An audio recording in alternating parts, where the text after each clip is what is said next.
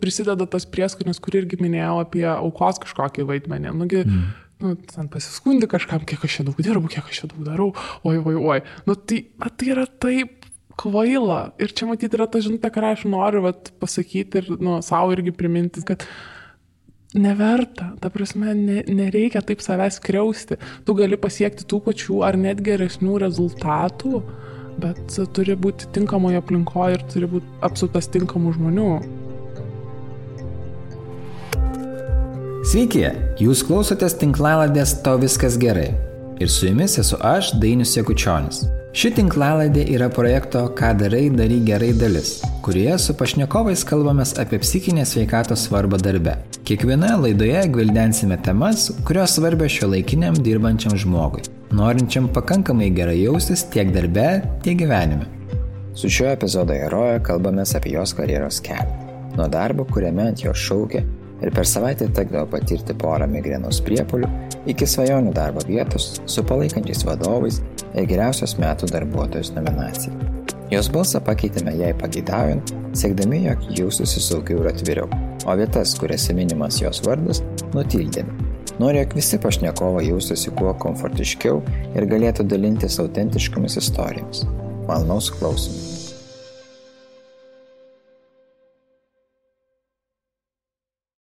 Ir mes galim nuo kažko pradėti, nuo ko norisi, tai aš tokį kaip psichoterapeutas užduosiu tą klausimą, žinai, ko atvykot? Tikėjausi šitą klausimą. Tai matyt, turiu savanaudiškų ir nesavanaudiškų paskatų.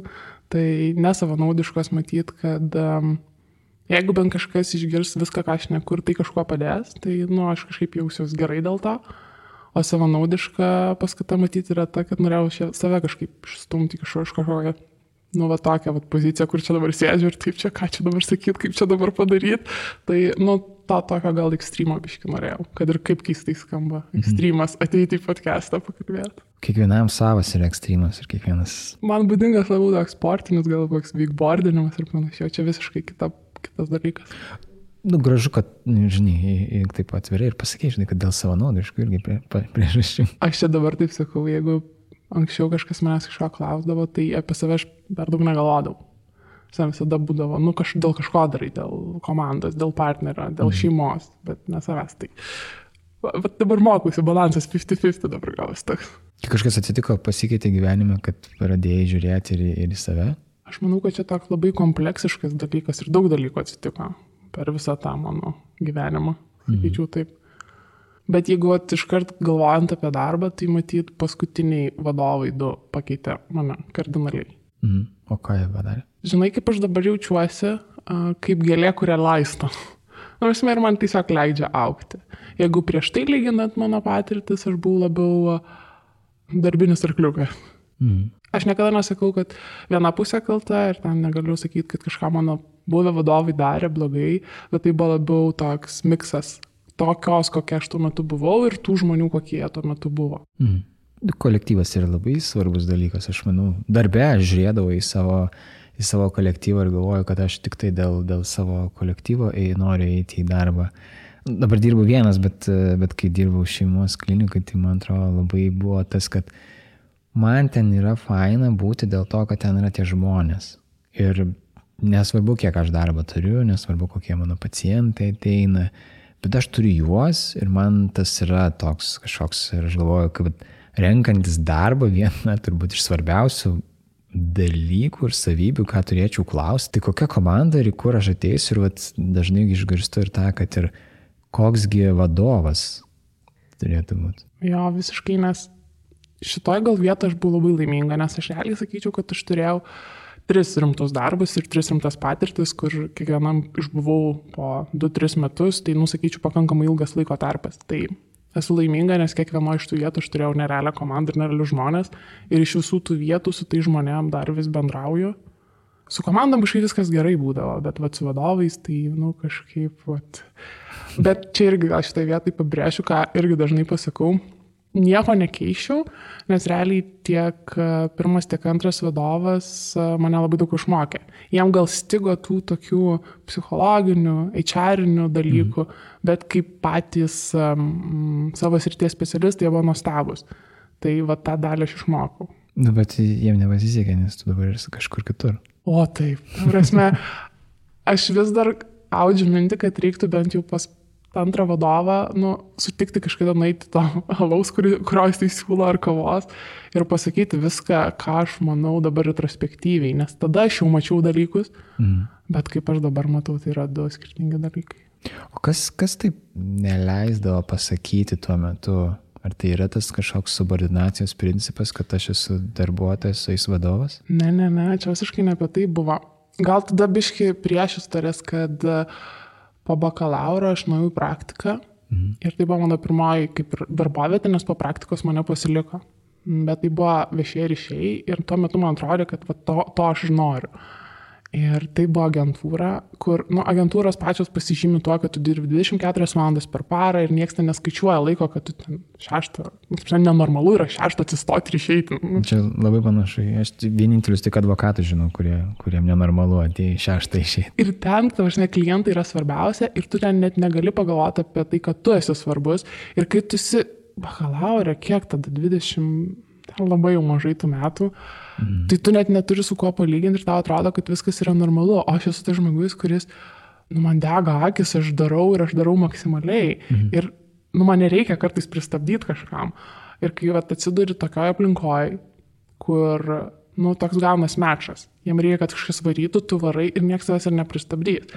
Tai iš tos vietos gal aš išsisukau tuo, kad sritis man visgi nepatiko. Aš supratau, kad čia yra ne mano, kad tai man yra kančia. Ir dabar atsimenu, ten irgi buvo tokia viena projektų vadovė, aš buvau tuo metu kaip ir praktikantė likusi ir jinai buvo mano mentorė. Aš žinok, yra labai mažas kiekis žmonių šiam pasauliu, kuriuo aš, jeigu pamatyčiau, nesisveikinčiau, arba būtų toks labai nemalonus jausmas, tai jinai yra vienas iš jų. Nes tai buvo žmogus, kuris pats turėjo labai daug problemų, pats nesusigaudė aplinkoje ir aš buvau kaip toks katalizatorius viskam. Ir tuo metu man atrodo, kad aš kažką blogai darau.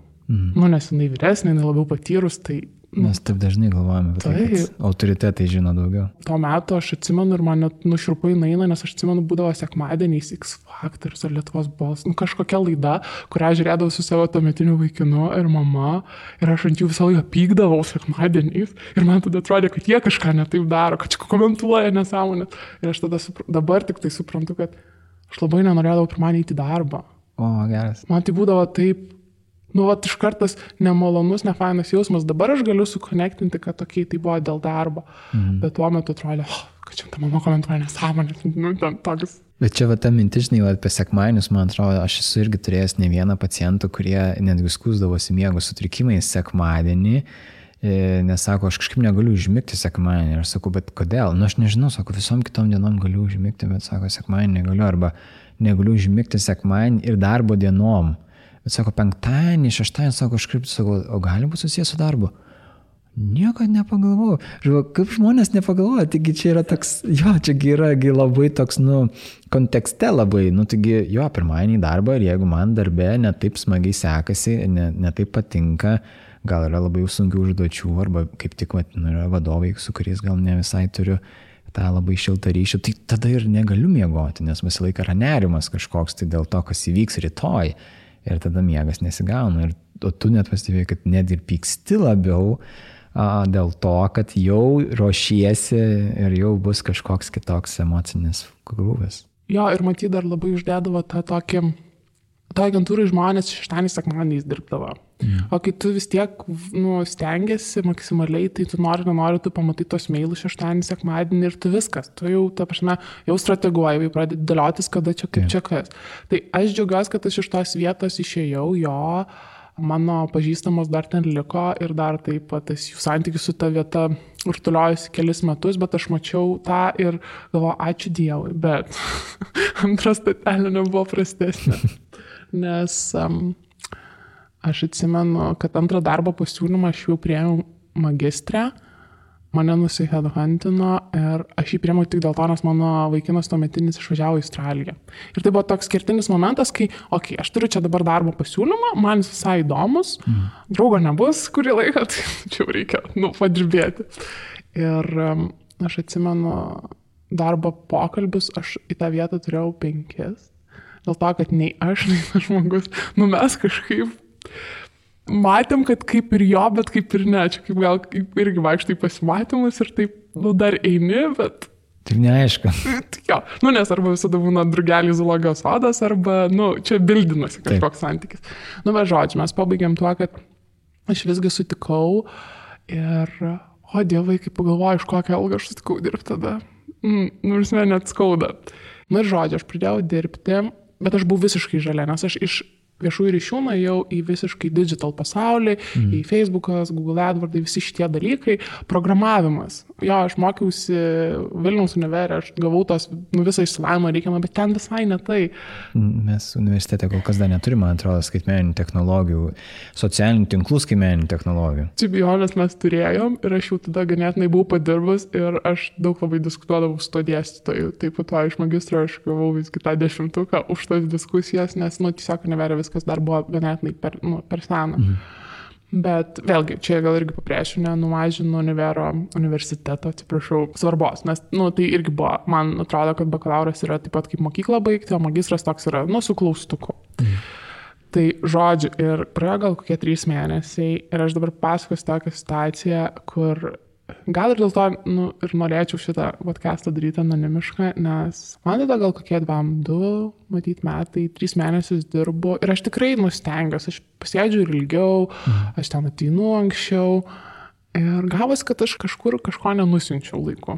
Ir tas žmogus ant manęs rėkė. Bet taip rėkė, kad jeigu įsivaizduotum, kad buvo atidarytas langas, o pačioj stovėjo močiutės, tai man atrodo, jūs galvoja, gal reikia kviesti policiją. Ir aš atsimenu tą kuri tave atsisuka į sieną, aš pakvėpavau ir tas toks jau kai kaupėsi ašaros, bet tu supranti, ta prasme, come on. Ir aš kažkaip susitvarkiau ir aš nežinau, iš kur pas mane tuo metu tiek drąsos buvo, kad aš pasakiau, kad manęs nėra gyvenime reikia niekas taip, nei mama, nei tėtis, nei draugai ir kad aš nenorėčiau, kad tai pasikartotų, nes aš tada tiesiog duris uždarysiu iš kitos pusės. Bet čia reikėjo turėti drąsos labai. Aš nežinau, aš kartais dabar tokios drąsos pristingu, bet matai, aš per daug nestrateguodavau, nemąstydavau, aš tiesiog veikdavau. Aš arba dirbdavau, arba mane pramušdavo ir aš tada jau kažką padarydavau, arba ne. Dabar aš stengiuosi tikrai pagalvoti. Atėjus šiai podcastą, čia nebuvo apgalvotas dalykas, čia išlindo ta senoji. Paklausiau, o kodėl ne? Važiuojam. Tai ir kažkaip tada toj vietoje aš užbūau 3 metus.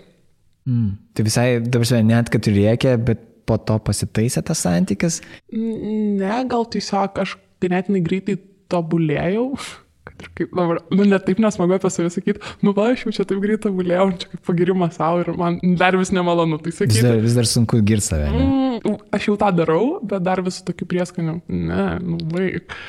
Ir ta kelionė, matyti, tokia buvo, kad po gal 1,5 metų aš jau turėjau tikrai daug klientų ir jau iš to metu dar negalvojau, kad aš čia labai daug sukuriu vertės.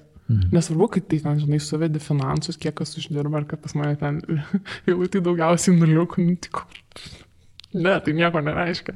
Ir supranti, buvo tas metas, kai tada nebuvo tai blogai, sekmadieniais nebuvo eiti gal sunku tiek kaip pirmam darbe, nes man patiko klientai, man patiko tai, ką aš darau ir visą tai kažkaip atrodė svarbiau negu ten mano savijauta. Tai antram darbė ėjai sekmadieniais ir nieko to. Buvo geriau, bet aš kai dabar turiu su ko palyginti tai. Ir aš atsimenu tuos rytus, kai aš ateidavau pirmąjį ofisą ir dar būdavo tamsu. Tai, tu gali įsivaizduoti, kai tu ten ateini ir jau 7 pradedi prie kompo sėdėti, nors tu turėtum šiandien nuo 9 dirbti. Ir tada tu būni taip ilgai, kad valytojai jau ateina, tai turėtų būti jau 8 valandas. Čia ideali darbuotojai yra. Man nebuvo taip, kad man su botagu kažkas stovėtų. Dėl to aš matyt ir pabrėžiu, kad visada yra 2 pusės. Ir aš leidausi, o kažkas, paėmė tai, nes tai buvo tuo metu naudinga. Ką žinau, gal aš irgi, nesielgčiau aš taip, nes yra elementarus kažkaip žmogiškumas, žinai. Bet kitu atveju, iš kur žinoti, kaip galima elgti, žinai, jeigu tuo metu atrodo, kad gal visai patinka ir gal lygtais darau aš tai, kas yra vertinga. Ir aš nežinau, kaip yra. Ir aš esu jaunas žmogus, kuris ką tik, ten baigiau ir dabar dirbu ir atrodo, viskas gerai čia gaunasi. Kodėl aš turėčiau kitaip dirbti, jeigu man dabar gaunasi ir turiu jėgų, dar atrodo turiu jėgų. klausimas, kiek ten tos jėgos iš tikrųjų yra, bet kiek aš ten apsimetu, kad man jų yra, bet ašgi nežinau iki galo savo ribų, nes kaip tik turėtų atrodo tada vadovas ar kažkoks vyresnis žmogus, kuris šalia dirba, nu, ar kolega, kuris sakytų, gal per daug, nu kažkaip čia tas ir kažkas iš šono tada gal galėtų pasakyti, nes tikrai tokiais atvejais žmonės patys save pertempia, aš manau, kad tai yra labai lengva, ypatingai jeigu sekasi ir turi dar gal ir net neblogą grįžtamą į ryšį, tai tada iškart toks kaip dopamino banga visą laiką leidžiasi į veną ir į veną ir į veną. Ir taip ir ne viskam, ką tu pasakei iš esmės, nes dėl grįžtamo ryšio per 3 metus aš nesugavus pagirimą. Gerai, čia kita dalis jau jo. O, wow, gerai, varai. Iš to žmogaus aš to niekada neišgirdau.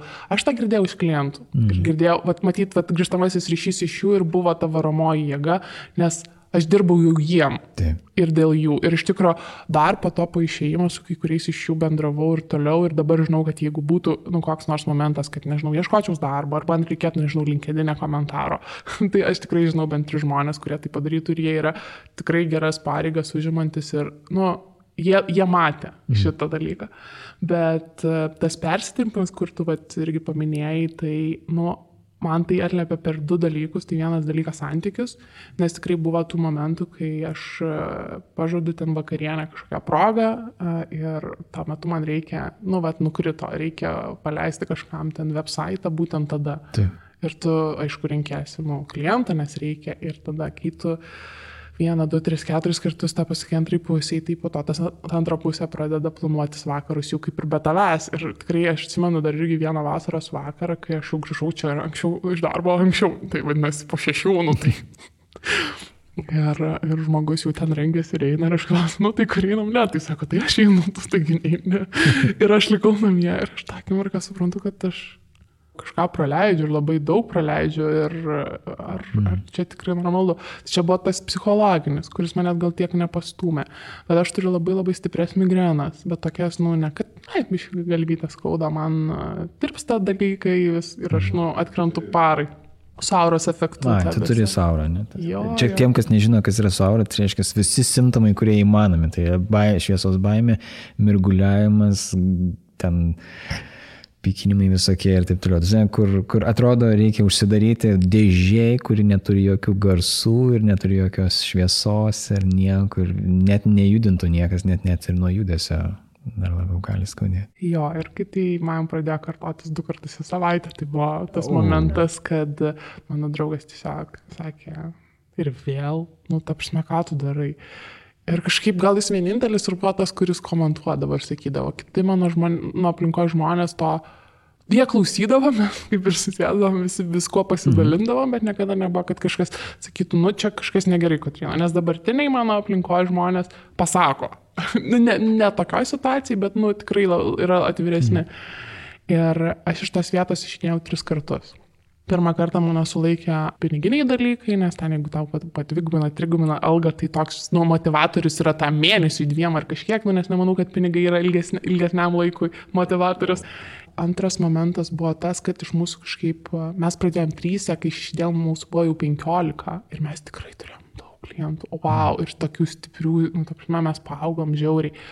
Ir buvo momentas, kai mus paliko vienas darbuotojas ir realiai kiekvienas projektų vadovas turėjo jo sferą pasiimti savo. Ir aš tada sėdžiu ir aš suprantu, kad aš turiu 11 klientų, o mano kolegos turi po 2-3 ir kad aš turiu dar kažkieno darbą prie kiekvieno pridėti. Ir aš atsimenu, aš sėdžiu ir aš siuntu, bet aš nieko nesakau. Bet o kas čia yra, žinai, tu matai, kokia yra situacija, jūs kaip ir dažnai kolegos yra lygus, jeigu yra projektų vadovai, tai jis yra projektų vadovai, gerai, vyr projektų vadovas, ten jaunesnysis projektų vadovas, bet juk tai yra, kaip ir kolegos visi. Ar čia yra, tu negaudai bonusų nuo tų, tai jeigu tu turi 11 ir dar tau duoda, tai kas sutrukdydavo pasakyti? Aš žinok, dabar dėl menkesnių dalykų aš išsakau savo nuomonę. Tada tai buvo labiau gal toks, aš šitai susitvarkysiu. Ta prasme, kad ir vos ne toks įsistatai savai kažkokį gal ir aukos vaidmenį, bet kartu ir tokio iššūkio vaidmenį, kad tu susigebėsi ir susitvarkysi. Bet aš irgi atsimenu, buvo diena prieš važiuojantis pas su tuo pačiu draugu ir aš sėdžiu ir yra 1 valanda nakties. Ir aš suprantu tą akimirką, kad aš fiziškai nespėsiu, fiziškai. Aš galiu būti pavargus, gali ten nesigalvoti man, bet tiesiog fiziškai aš nesugebėsiu padaryti tų darbų, kuriuos aš turiu padaryti. Ir aš atsimenu tą akimirką, mes jau kitą dieną važiuojam, jis guli džakuzį, aš guliu ant gulto ir aš galvoju, viskas, aš pirmąjį pasakysiu, kad aš išeinu, nes aš taip nenoriu. Ir tą kartą mes kažkaip susėdom, pašnekėjom ir viskas, aš neatsimenu antrą kartą priežasties, kodėl aš likau, bet labai gerai atsimenu, kad nedaug laiko praėjus, aš buvau labai pikta po atostogų, nes grįžau ir buvo blogiau negu palikau ir tada jis sako, einam kavos. Ir jis galvoja, kad eisim kavos pašnekėti šiaip, o aš irgi tada nesuprantu, iš kur tiek buvo drąsos, aš atėjau su A4 lapu su 25 punktais, ką jisai daro ne taip. Nuo to, kad jis negali rėkti ant kolektyvo žmonių, neskaitant manęs, bet apskritai visų, kad jeigu giria, tai nereiktų girti vieno žmogaus, o tada turi kažkaip to grįžtamojo ryšių su visais dalinti. Tai. Aš ten taip viską surašiau ir man vėl, šiurpai nueina pagalvojus, kad iš kur tiek drąsos, atsisėsti ir parašyti. Ir aš ties kiekvienu punktu sakiau, bet aš tave labai gerbiu ir čia nieko blogo, aš tikrai tave labai labai gerbiu ir aš noriu padėti, aš noriu, kad mes būtume geresni. Ir aš tada kažkaip sakiau, kad jeigu tai nesikeis, tai aš nematau savęs čia toliau. Ir aš toliau variau ir atėjo tas momentas, kai aš pasiėmiau tą sąrašą, po gal pusę metų ir supratau, kad pasikeitė gal vienas dalykas. Ir tada viskas buvo, tada aš jau kai sėdau šnekėti, tas žmogus žinojo, sako, žinau, kad tu man pasakysi, ir aš sakau, iš kur, sako, kad nors kai būsi vadovė, suprasi. Ir sako, ar yra pinigų suma, kurią galėčiau vardinti, kad tu liktum, ir aš sakau, nebe. Ir neuždirbo aš ten kažkokį milijoną, tai čia nebebuvo apie pinigus, čia buvo apie tą, kad viskas, nebegaliu, aš fiziškai negaliu, nes tada buvo ir migrenos, ir tada taip. Bet įsivaizduoju, kiek tu turėjai laukti, kad priimtum sprendimą, kad tavo sveikata yra brangiau negu kad tas darbas. Ir aš galvoju, žinai, tam darbe, kas ten buvo, pinigai kaip pinigai, bet kas ten garbė ir šlovė, noras būti geriausiai, kas ten taip stūmė, kad net ir su vadovu, kuris vis dėlto, kelia balsą ant savo darbuotojo, vis dėlto likai dirbti ten. Čia yra labai, matai, sudėtingas klausimas, nes mano kažkaip atmintis, gal čia ir kitų žmonių, nežinau, yra labiau linkus atminti gerus dalykus negu blogus. Normalu. Tai šiaip normalu yra. Jo, man visada atrodo, kad aš esu tikrai paveldėjus iš tėčio biškį darboholizmo, truputį, bet darboholizmo ir to tokio perdėto atsakingumo. Mane taip auklėjo, tiek mama, tiek tėtis. Ir man atrodo, kad aš tą darau dėl to ir dėl tos gal šlovės, nes klientai yra žinomi, darbai mano žinomi, apdovanojimus irgi gavom. Ir man užtenka žinot, kad aš prie to prisidėjau ir aš žinau, ką aš padariau ir kiek darbo įdėjau. Vėlgi, net nesakant, kad aš tai padariau, aš tai žinau, bet tai nebuvo, kad nieks nepasakė, kad tu ten tą padarai. Ne, aš dabar neįsivaizduoju, aš sugebėčiau suvaldyti tokius projektus kaip tada. Bet aš dabar kažkaip irgi, kai pradėjau irgi vaikščioti terapiją, matyt, suprantu, kad aš tiesiog norėjau, kad nieks čia neprisikabintų prie manęs. Vat gerai viskas vyksta ir ta baimė ir nuvilti, net nežinau ką nuvilti, bet nuvilti ir vat, kad kažką ne taip padarysiu, jinai buvo tokia didelė, matyt, kad aš kažkaip, nežengiau tą žingsnį. Ir dar kitas dalykas, aš nežinau, kas laukia po to. Aš nežinau, kas yra už tų durų, už to darbo, o gal kitur manęs nereiks, o gal kitur aš nesąmonės darysiu ir man nepavyks ir gal bus blogiau, taigi aš nežinau. Čia tos netikėjimas, netikėjimas savo jėgomis kažkur. Taip, ir ta prasme, ir supranti, kai negauni iš to vadovo, kuris yra tavo, toks kaip ir mentorius, turėtų būti bent jau mentorius, mano akim, negauni jokio gero grįžtamo ryšio, tu taip kažkaip ir nelabai tiki savim.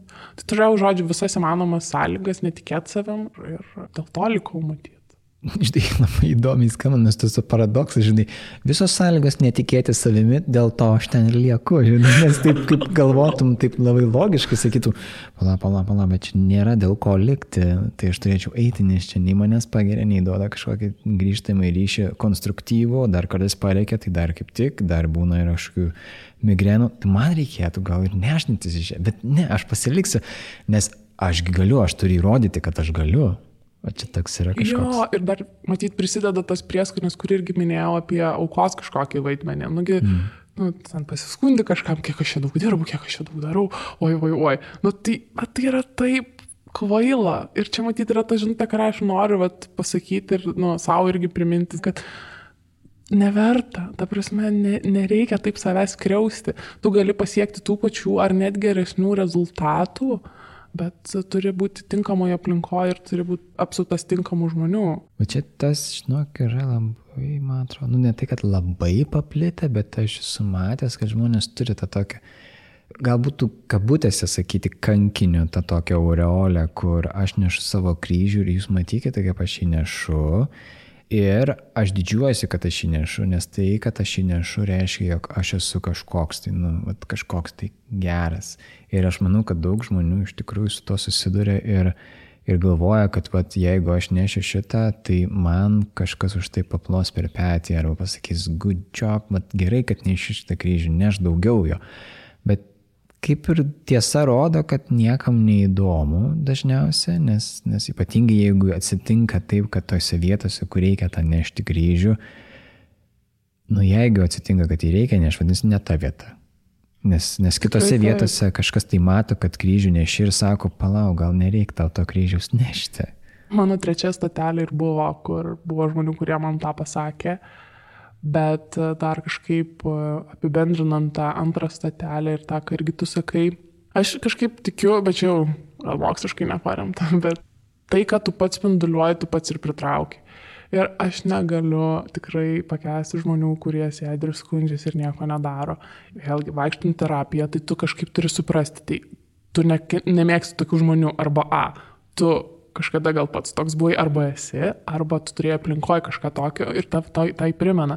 Ir aš suprantu, kad tai tada tokia ir buvo, kur sėdėjau, skundžiaus, bet nieko nedariau. Ir ne kažkas turi išgelbėti tave. Tu pats turi būti savo superherojus, kur atstovėtų už save.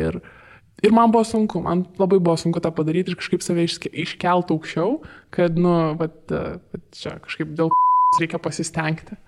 Bet tu, kai sakai, tai iškelt aukščiau lygtis, tavarsi toks, žinai, čia yra toks, jų labai jau didelis ir aukštas pasigirimas, bet čia tiesiog daugiau tokių, pagrindinių esminių poreikių patenkinimas, kur tai pailsėti, žinai, būti vertinam už savo darbą ir turėti balansą tarp darbo ir poilsio. Tai atrodo, kaip gali žmonės galvoti apie tai, kad jų gyvenimas ir jie patys nėra tokie svarbus kaip jų darbas. Toks susitapatinimas atrodo, kad tai, ką aš dirbu, yra taip svarbu, kad aš esu tas darbas. Ir be to darbo manęs lygtais ir nėra.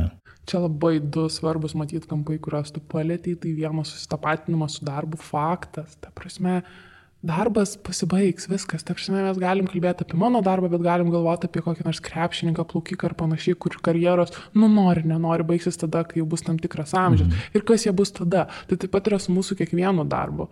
Ir mes tą turim suprasti ir to nepamiršti. Ir tas work-life balance, jis turi egzistuoti. Nes tik tada, kai tu esi laimingas ir turi tą balansą, tu gali performinti labai gerai ir darbe. Tai. Čia yra matytas vienas dalykas, o antrą, žinok, jau pamiršau. Tai galim tiesiog įdėti tada gal į tą trečią statelę ir tiesiog po 2 statelių vėlgi pasikartosiu. Tikriausiai vis tiek nieko nekeičiau. Bet tas nieko nekeistum, žinai, yra tas atsiranda tik tai tada, bet vėlgi, žinai, sakytum, nepatiko tau, buvo sunku, iš tikrųjų buvo sunku. Ir sakai, bet nieko nekeičiau, nes tu kažką išmokai. Bet tas išmokai, tai ateina tik tai su metais. Ir aš galvoju, galbūt taip nori užrašyti ir terapijai kažkokį pliusą, kad terapija biškai prisidėjo irgi prie to, kad suprastum, kad per tą išmokai kažką. Ir net kad ir kai buvo sunku, tu jį gavai. Tai čia yra toksai jau iš dalies po laiko įprasminimas. Mes ne visus dalykus galime įprasminti, bet bandom paieškoti savo tos prasmės, kad jeigu aš blogai gyvenau arba man buvo labai sunku, man sunku viską įprasminti, nes aš dar kol kas nežinau, kaip žmonėm pasakyti ir padėti ir įprasminti ten jų kažkokį fizinį smurtą, kurie patyrė, ar kažkokį seksualinį smurtą, kurie patyrė kažkada gyvenimas. Aš nelabai suprantu, kaip tą galima savo įprasminti. Bet daugumą dalykų mes galime savo įprasminti taip, kaip mums atrodo. Ir kai tu sakai, nieko nekeičiau. Vadinasi, kad toj vietoj tu dabar, būdama, žinai, dabartinėje situacijoje, dabartinėje pozicijoje, atrodo, gali pamatyti, jog visą tai, per ką aš perėjau, leido man būti dabar tokia, kokia esu. Taip, ir čia yra matyti mano asmenybinis bruožas ir mano terapeutė dažnai sako, o tu gali pykti. Nes aš esu žmogus, kuris labiau ieško šviesių dalykų ir man su pykčiu ir blogom emocijom yra sudėtingiau. Ir aš su tuo turiu daugiau dirbti, kad aš leikščiau savo pykti. Tai čia irgi gal yra mano dar toks asmenybinis dalykas. Bet dalykas, kurį pamiršau ir dar irgi prisideda prie viso šito, dabar sėdžiu ir galvoju, visgi patirtis daro savo. Tikrai patirtis daro savo. Dabar, taip. Nes matyt, dėl to ir rašinėjom šitus podcastus ir aš pati jų einu ir klausausi, nes taip tu nesimokai matyti iš kitų klaidų, bet tu bent kažkiek gali iškel savo kažkokius klausimus, nes jeigu aš klausyčiau kažkokio podcasto, kaip dabar kalbu, tuo metu gal, kai man buvo tikrai labai sunku darbe, gal aš išdrįsčiau ir sakyčiau, okei, tai kažkas manęs laukia gal geresnio. Ir tai, kur aš esu, nėra gerai. Tai gal ir apie tai yra.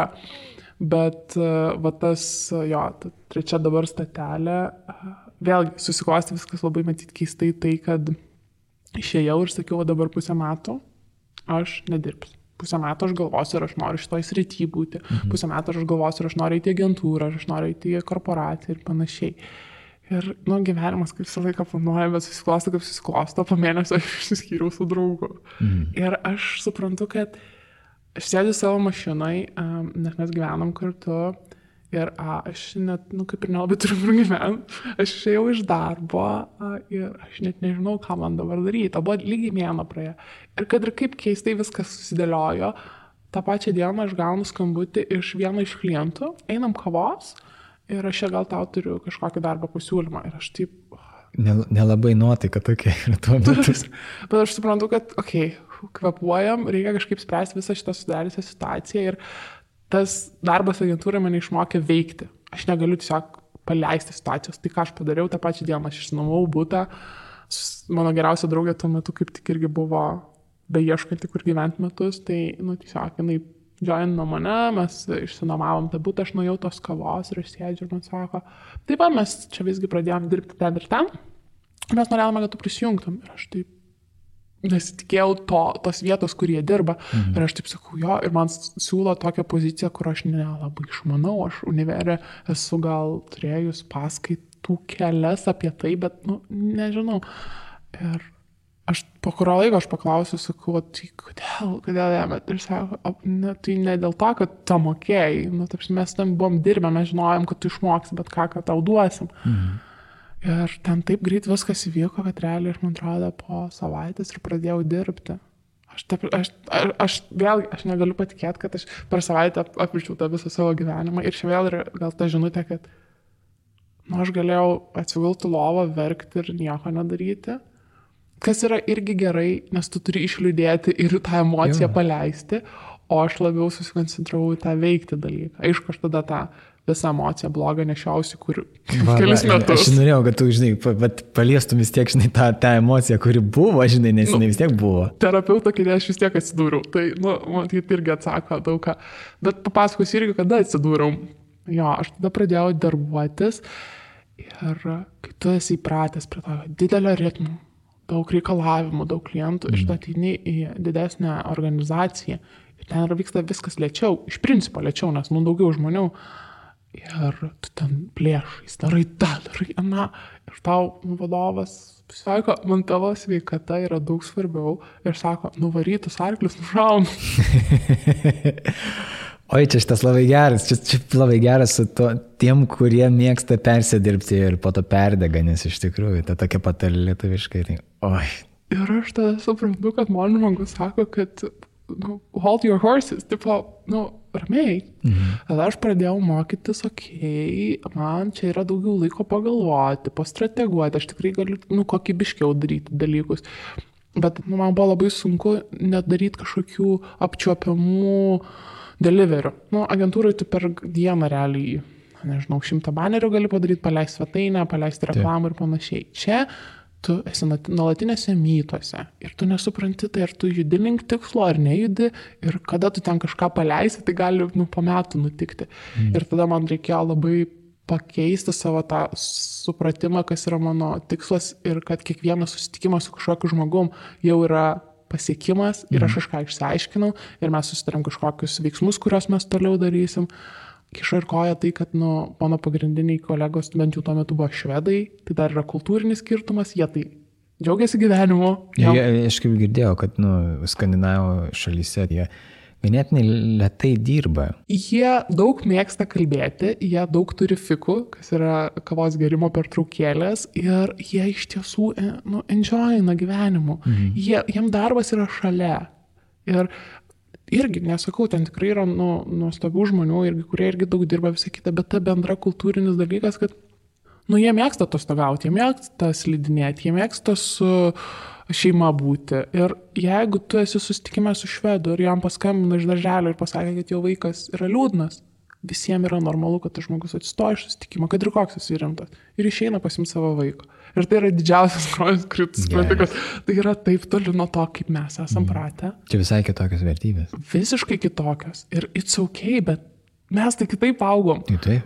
Mes tai lietuviai, mes tai visą laiką kovom už savo laisvę, mes visada bandom kažką įrodyti. Ir tada jau, žinok, į kitą lygmenį viskas kyla. Bet čia, matai, man atrodo, tas, įrodyti, bet vis tiek esame, kaip, ne tai, kad esame, bet, kai kurie žmonės tikrai yra darbo vergai, kurie už tą tokį, aš čia galiu, aš čia darysiu, tol, kol reiks mane jau, kaip sakant, nušauti už tai, nes jau nebegaliu net čia gal su tais arkliais, ne?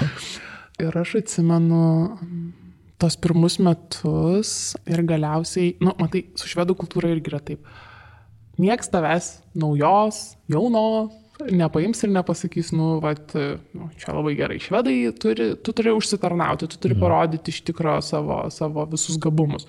Ir šiek tiek baisu, esi naujoj vietoj, tavim tikrai čia pasitikė, kas tave pasamdė, o tu esi ten ir ten su tai švedais, tu šiek tiek, kaip ir yra tų barjerų, ten su jaunesniais, tai kažkaip, su vyresniais, nes aš tuo metu turėjau tokią projektų vadovę, kuriai, nežinau, šiam 5 gal buvo.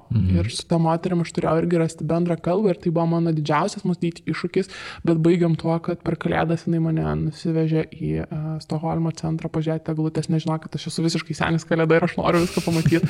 Ir mes nuėjom šampano su žmogum, kurio bijo žmonės, o mes kažkaip atradom. Ir aš tada vėlgi, aš jos paklausiau, sakau, why you are like you are? Ir tada jinai taip atsisuko ir sako, nothing personal, it's just business. Ir aš sėdžiu ir galvoju, o Dieve, aš irgi per tuos metus tiek daug kovojau su jie, bet galiausiai pabaigiam tuo, kad jinai man išmokė to šaltumo, tose visokiose kritinėse situacijose per daug emocionaliai reaguoti, tiesiog spręsti ir daryti dalykus. Taip. Aš tuomet jau pradėjau gauti gal tokį gerą grįžtamą ryšį. Kas visai skirtingai, negu kad prieš tai būdavo, ne? Jo, bet žinai, ką aš darydavau?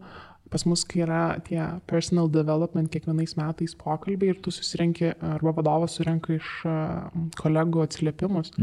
Ir kai aš gavau tą pirmąjį Excelį, nes aš anksčiau nežinau, ką tai reiškia. Aš nežinau, ką reiškia one-to-one. Tai yra atsisėsti pusvalandį, pašnekėti ne apie darbo statusą. Tai yra tikrai pakalbėti, kaip tu jautiesi. Galų gale, gal nežinau, tavo šeimoje yra kažkokių problemų. Ir tai okei, jeigu aš tą žinau, vadovas žino, tai mes tada galim kažkaip irgi dėliotis. Ir aš gaunu tą Excelį ir ten yra 10 ar 12 žmonių komentarai ir buvo visi labai gražus žodžiai, tikrai labai daug gerų žodžių ir vienas blogas. Tu galvoji, aš skaičiau tos gerus. Aš skaičiau tą blogą ir aš galvojau, okei, tai va čia. O tas blogas buvo, kad irgi reiktų palisėti ir nesiplėšyti ant marškinėlių ir kartais tiesiog sustoti, nes tai irgi. Ir va tada čia buvo prieš 2 metus ir wow, ir tie geri tai yra. Tai čia normalu. Taigi normalu. Taigi aš taip ir dirbu visą laiką. Taigi čia nieko tokio. Bet aš tuo metu atsimenu irgi, tuometinis vadovas sėdė ir sako, bet ar tu supranti, kad kitų Excelį tai taip netrodė? Ir man tik skirtumas, ką čia kiti, tai aš su kitais kitais lyginu, aš čia su savim, visą kitą. Tada dar neėjai terapiją, ne? Ne, tikrai. Sakydama taip drąsiai, kad aš čia nesilyginu su kitais, aš tik su savim lyginas. Ne, tuo metu aš dar nejau ir tada taip viskas keitėsi, kad aš po to gavau kitą projektą, kitą komandą, vyko tam tikra reorganizacija ir mano vadovas pakilo ir vietoj jo atėjo kita vadovė. Ir, atėjo tokia vadovė, kurią aš pas mūsų aukšte, jinai dirbdavo kitose pareigose, aš ją stebėdavo ir žinai, kaip būna moteris, kur tu žiūri ir žaviesi ir sakai, kad mat, kai užauksiu, aš norėčiau būti tokia. Nes jinai tokia labai stilinga, labai bendraujanti ir tokia, bet ne hihihaha, tokia, tokia, labai man, motivacijos daug sukeldavo. Ir aš kažkaip prie jos net gal šiek tiek taip jausdavus, kad aš kažkaip, kažkaip ne tai gal prastesnė, bet, norėtųsi kažkaip gerą įspūdį palikti. Ir va taip susiklostė, kad jinai atėjo pas mus. Ir žinok, man reikėjo kurio laiko ją prisileisti. Taip, man labai patiko visą kitą ir jinai labai daug stengiasi, bet, nežinau kodėl, gal iki dabar nežinau, ar aš tiek norėjau jai patikti, ar aš taip nepasitikiu žmonėm, nežinau, bet, man sunku buvo pačioje pradžioj. Jo, ir mes tada pradėjom darbuotis ir jeigu tas mano pirmasis vadovas, jisai, empatijos su žmogu mažai, jis yra labai, jisai tikrai nerealus ir man pakeitė visą mąstymą, koks turi būti vadovas, nes tai yra ramus žmogus, tai yra kritinėse situacijose visiškai net nekeliantis balso, neieškantis kaltų. Čia pirmas vadovas? Čia yra jau tas toj trečioj stoteliai, tas toks visiškai kitoks. Ir jis, čia labai negražiai pasakysiu ir seksistiškai, bet, jis vyras, tai su empatija ir su skaitimu tarp eilučių. Bet jis tą pats žino ir pats pripažįsta.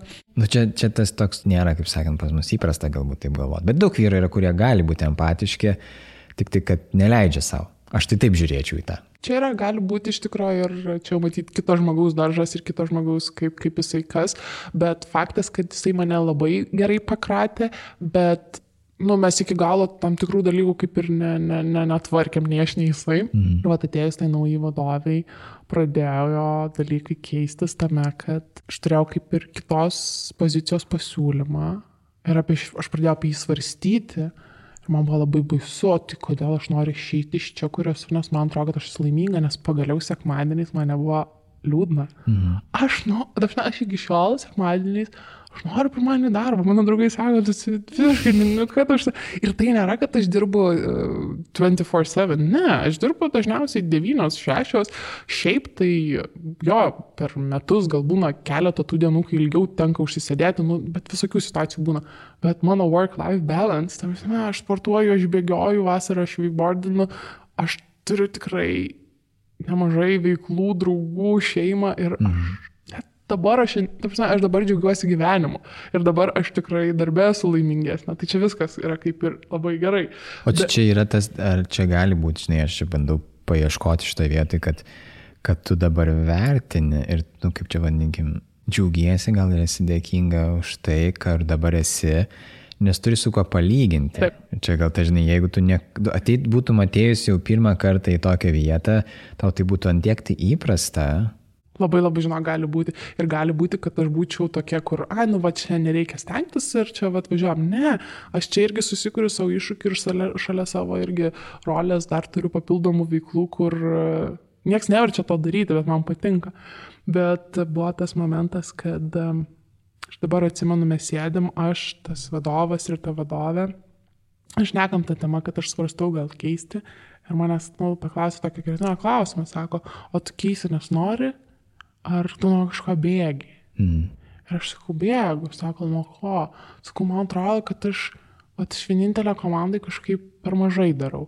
Kad aš, kadangi mes taip dirbam, kad yra programuotojai, yra, kaip ir biznis, tai programuotojai, viskas yra labai apčiuopiama ir, tu matai jų darbą. O aš tai ten, aš einu ten su teisininkais kovoju, su ten stakeholderiais dar kažką. Ir man atrodo, kad, tik aš nieko nedarau. Tu nieko apčiuopiamo, nėra ką pačiupinėti, ką padarai. Taip, ir man atrodo, kad aš iš tikrųjų nieko nedarau. Ir jie sėda už galvus, sako, bet ir tu supranti, kad ir tas. Ir man nesvarbu, jie sako, kad nori, aš turiu įsikalą savo į galvą, kad, not good enough, man čia reikia tą dar padaryti, ir tą padaryti, ir tą padaryti.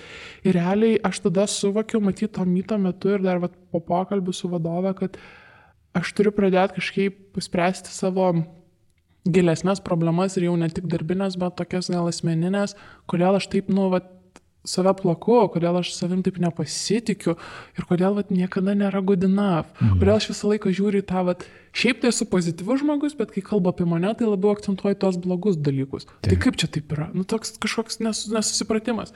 Ir man supranti visada atrodė, kad šis toks labiau gal nepastebimas žmogus ir panašiai. Ir wow, kaip užklydau. Man patinka dėmesys ir tą visi žino ir visi žino, kad su manim linksma ir vėl pasakau ir tokia vėl save giri. Tai giriu, bet dar vis atsimenu, kad kažkaip nejaukiai jaučiuosi. Ir aš tada nuėjau į terapiją. Aš nuėjau šiaip tai ir visada ateini irgi pasakai, ar tu ten būsi 10 kartų ir spręsi konkrečią problemą, ar jau ten eisi iki gyvenimo galo, arba tada, kai kažką pasieksi. Ir aš tada susiradau tokią terapeutę, rinkausi internete ten visokias ir man reikėjo tokios šaltesnės. Aš nenorėjau tokios tetutės, mamytės ar panašiai. Mano mama šaltesnės. Tokios, kur neglostis manęs. Tai tokia, kur labai maloni ir šilta ir kaip, tokia, kaip sakai, močiutės tipo. Močiutės tipo ne iš išvaizdos, bet iš to tokio natūros, kad rūpestėlis. Ne, man reikėjo... O tu matydavai iš veido čia, ar kaip? Iš veido rinkais. Ok, savitą. Aš tą paskaičiau, žinai, visus titulus, ką baigiau ir panašiai, bet ne, aš žinai iš veido. Ir aš atėjau ir taip, tai buvo žmogus, kuris turėjo labai daug, jos kabinetas atrodė kaip mano namai. Gėlė, šviesu, modernu, jinai pati, nors ir jau, ne pirmos jaunystės vis tiek, su tatuiruotėm, visą kitą. Tai čia buvo pirmieji tokie vizualūs mūsų taškai ir chemistri, kuri susibildino, ir aš jau dabar gal daugiau negu metai vaikštau. Ir aš tėvonai sako, tai dėl ko tai? Ar aš sakau, tai čia aš savim nepasitikiu, man tai trukdo darbe ir taip. Ir sako, okei, o kas dar? Ir aš ten dar sąrašą pasakiau, jau tokių labiau asmeninių dalykų. Ir mes pradėjom kažkaip darbuotis. Ir tada pirmas buvo labai toks įdomus atradimas, kad supratau, kad visą laiką, ko aš labiausiai bijau, tai nuvilti. Ir ypač toj paskutiniai vietoj, tuos du žmonės, tą vadovę ir tą vadovą. O čia aš tik biškai stepsiu paklausti, ar nuvilti, nes jie tokie geri yra tau? Ar dėl to, kad jie yra autoritetai? Jie būtent man yra autoritetai, aš tikrai juos labai gerbiu ir aš labai retai sakau žodį, gal aš sakau mėgstu žmonės, ne, labai retai sakau myliu, bet šitos du aš kažkaip, man jie yra tokie tikrai labai svarbus ir man atrodo, kad aš turiu viską padaryti. Aš jau turiu nuverst kalnus, kad tik jau nenuvilt. Ir man tada taip sako, terapeutas sako, o tai koks tas jausmas yra nuvilti? Ir aš taip sėdžiu ir man toks eye-opening. Sakau, nežinau, nes aš nesu jau nuvylus. Ir tada aš taip, aš pasimečiau, nes aš galvoju, tai palauk, tai su kokiais ševėjo malūnais aš kovoju. Jeigu tie žmonės man sako, kad viskas yra gerai. Kodėl aš jis netikiu vis dar, žinai? Taip, kas vyko tada, aš pradėjau kažkaip knaisiotis labai giliai ir nutiko, kas nutiko, kad sėdėme susitikime su komanda ir aš jau tokiam esu toks pirmi gal kokie iš 1000 žingsnių, pirmi 100 nueiti, tam terapijos kely ir supratime, kur kas kaip. Ir netyčia vadovė prezentuoja ir gauna laišką apie metų darbuotojų apdovanojimą ir ten yra mano vardas. Aš nemeluoju, aš norėjau skradžiai žemę pakėlę. Nes prezentacijų iššoka tas, ne, ir ten matosi. Ir visi matė. Ir mano pirma mintis, taigi aš neverta, tai ką čia dabar komanda pagalvoti, aš buvau raudona, aš susmigau į tą kėdę ir mano vadovė tada pasakojo, po to mane pasidino, sako, aš žiūrėjau tai ir galvoju, kad mes padarėm klaidą.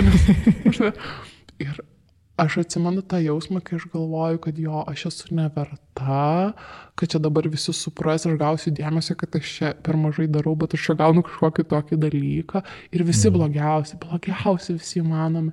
Ir tada mane taip gerai papurtė aplinkiniai žmonės, kas pasidžiaugė, kas pakilnojo. Ir tada taip step by step, iki tol, kol aš turėjau jau lipti ant scenos, aš turėjau labai daug padirbti su savim, kad sakyt, bet tai yra balsavimas. Kažkokie žmonės ėjo, netingėjo, pildė, rašė ir jie tau sako, nuolatos sako, kaip tu negirdi. Ir man tada tai pasidarė gal ir liūdna ir biškai gaila, kad kai žmogus savo sako komplimentą, tai irgi išlipa iš kažkokio, kaip ir savo Jis turi truputėlį būti pažeidžiamas, kad pasakytų, nes jisai, gal toks keistas tas būna, bet tai yra toks, kad gal metaforiškai sakant, aš kai sakau, kad tu esi fainas, tai aš tai biškai pakeliu aukščiau, bet kai aš tai pakeliu, tai aš tai vis tiek būnu biškai žemiau. Taip. Ir čia gal toks jausmas yra, nors iš tikrųjų, tai kai aš tave pakeliu, tai nepakeliu, aš tiesiog parodau arba pasakau, pasidalinu, žinai, tai nėra tai, kad aš pasakyčiau, o tu fainesnis už mane. Ne, tu fainas. Taip, ir man tada tai pasirodė, kad aš nevertinu to. Ir tai nėra tik apie mane, kad aš to nepriimu, bet aš nevertinu ir kito žmogaus pasakymų ir dalykų. Ir matyt, dar kitas tas toks apšvietimas buvo, kai vaikščiau, nežinau, ar mama klausys šito podcast'o, bet pasidalinsiu, vaikštome su Jezarui. Ir visą gyvenimą aš esu girdėjus apie save tiek daug komplimentų, bet ne man jie buvo sakomi, o aplinkiniam. Vadinai tą padarė, vadinai tokį, vadinai anokį, bet ne man. Ir aš tada taip sakau, mama, tai kaip čia taip? Ir sako, bet tu žinai, sakau, žinau. Bet, nes aš tikrai turiu labai gerus santykius su tėvais ir aš juos tikrai be galo myliu. Ir tada atsimenu tą dieną. Jie laukia, kol mes pasipuošę visi išeisim į tą apdovanojimų ceremoniją ir kai aš grįžau, nes draugė turėjo persiaut batus, jie turėjo mano namų raktus ir ant stalo buvo rožių puokštė ir tai buvo tas pasakymas, kad mes tavim didžiuojamės ir jie paskambino ir tai buvo taip jautru ir tai buvo tokios visi manomi taškai ant jį, kad bus. Tai supa nuostabi šeima, nuostabus vadovai, nuostabus kolegos, nes ir komanda tuo metu buvo ir kad tu darai tikrai pakankamai ir tą mato ir kas dar turi nutikti, kad tu pati tą suprastum.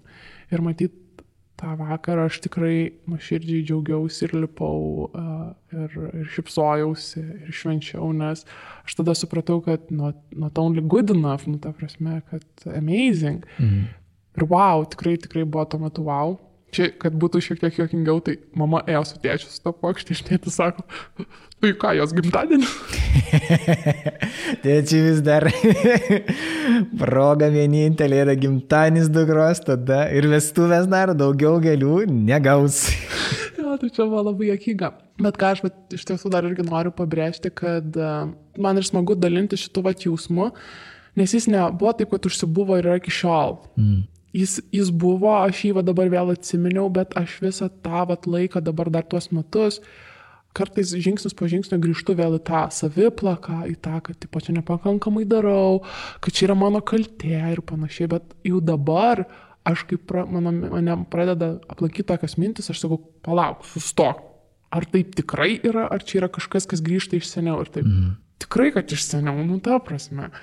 Ir kažkaip tas supratimas, kad aš niekada nebūsiu galutinis tas produktas ir aš visą laiką save kažkaip tobulinsiu, bilinsiu reisų ratais yra gerai ir čia jau visiškai susijant viską, aš turiu tatuiruotės 2 ir viena iš jų yra tokia maža žvaigždutė. Tai man yra apie tai, kad tu bet kada gali pradėti iš naujo. Ir man tai kažkaip labai su viskuo asocijuojasi, kad naujos pradžios yra gerai ir kad ir kur tu būsi ir kad ir kaip bus blogai, vis tiek galėsi pradėti iš naujo.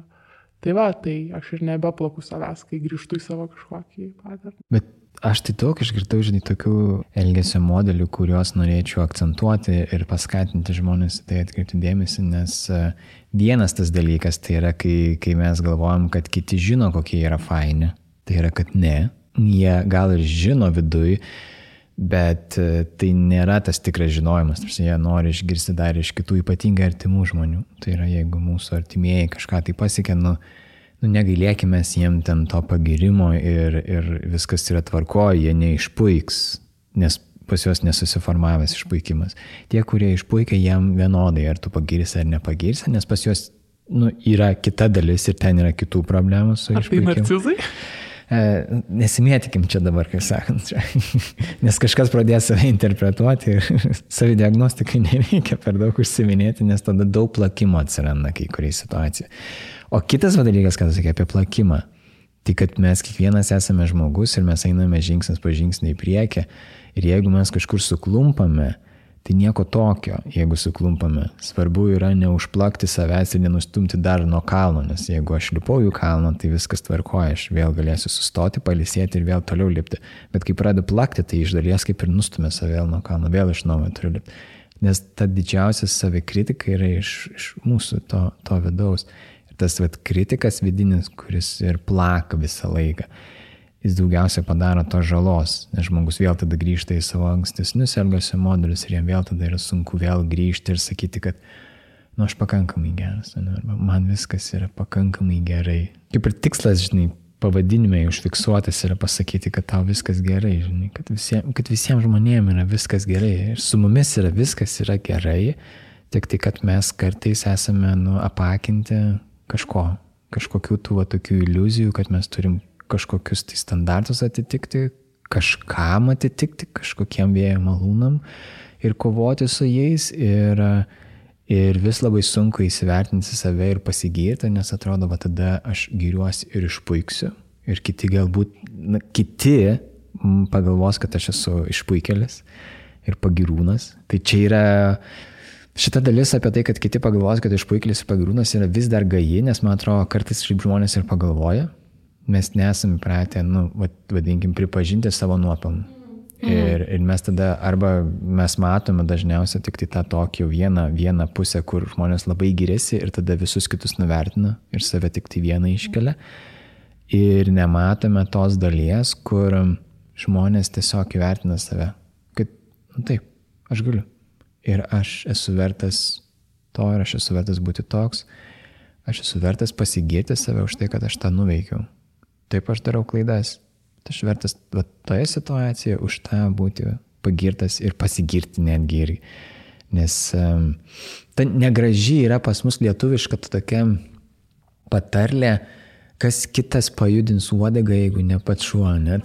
Ir atrodo tada viskas ir girtis negražu yra, nors tai yra nesąmonė. Mes antiek esam tokie keista tauta, nes aš kiek dariau mokymų ir mes darydam tokį pratimą apie komplimentus iš pasiskolinti mano iš tokio Mindaugo Vidugirio. Tai žmonėms būdavo labai sunku girtis. Dar pagirti kitą gal kažkaip yra nieko taip ir prasta, bet girtis, jau pasakyti apie save gerus dalykus, kurie iš tikrųjų yra, kurie nėra sugalvoti, bet kurie iš tikrųjų yra labai yra. Ir tas toksai atrodo, kad mums tas savigalta, saviplaka labiau priimtini negu kad tas pagirūniškumas, kuris nėra toks išpūstas, bet tiesiog įvertinti, kad aš esu toks, koks esu. Jo, bet man atrodo, čia yra labai tas, jeigu tu pats save nusiplaksi, kitas nebenuplaks. Tai čia yra toks, užbėgsiu įvykiam už akių ir jau čia pavarysiu, kad tada...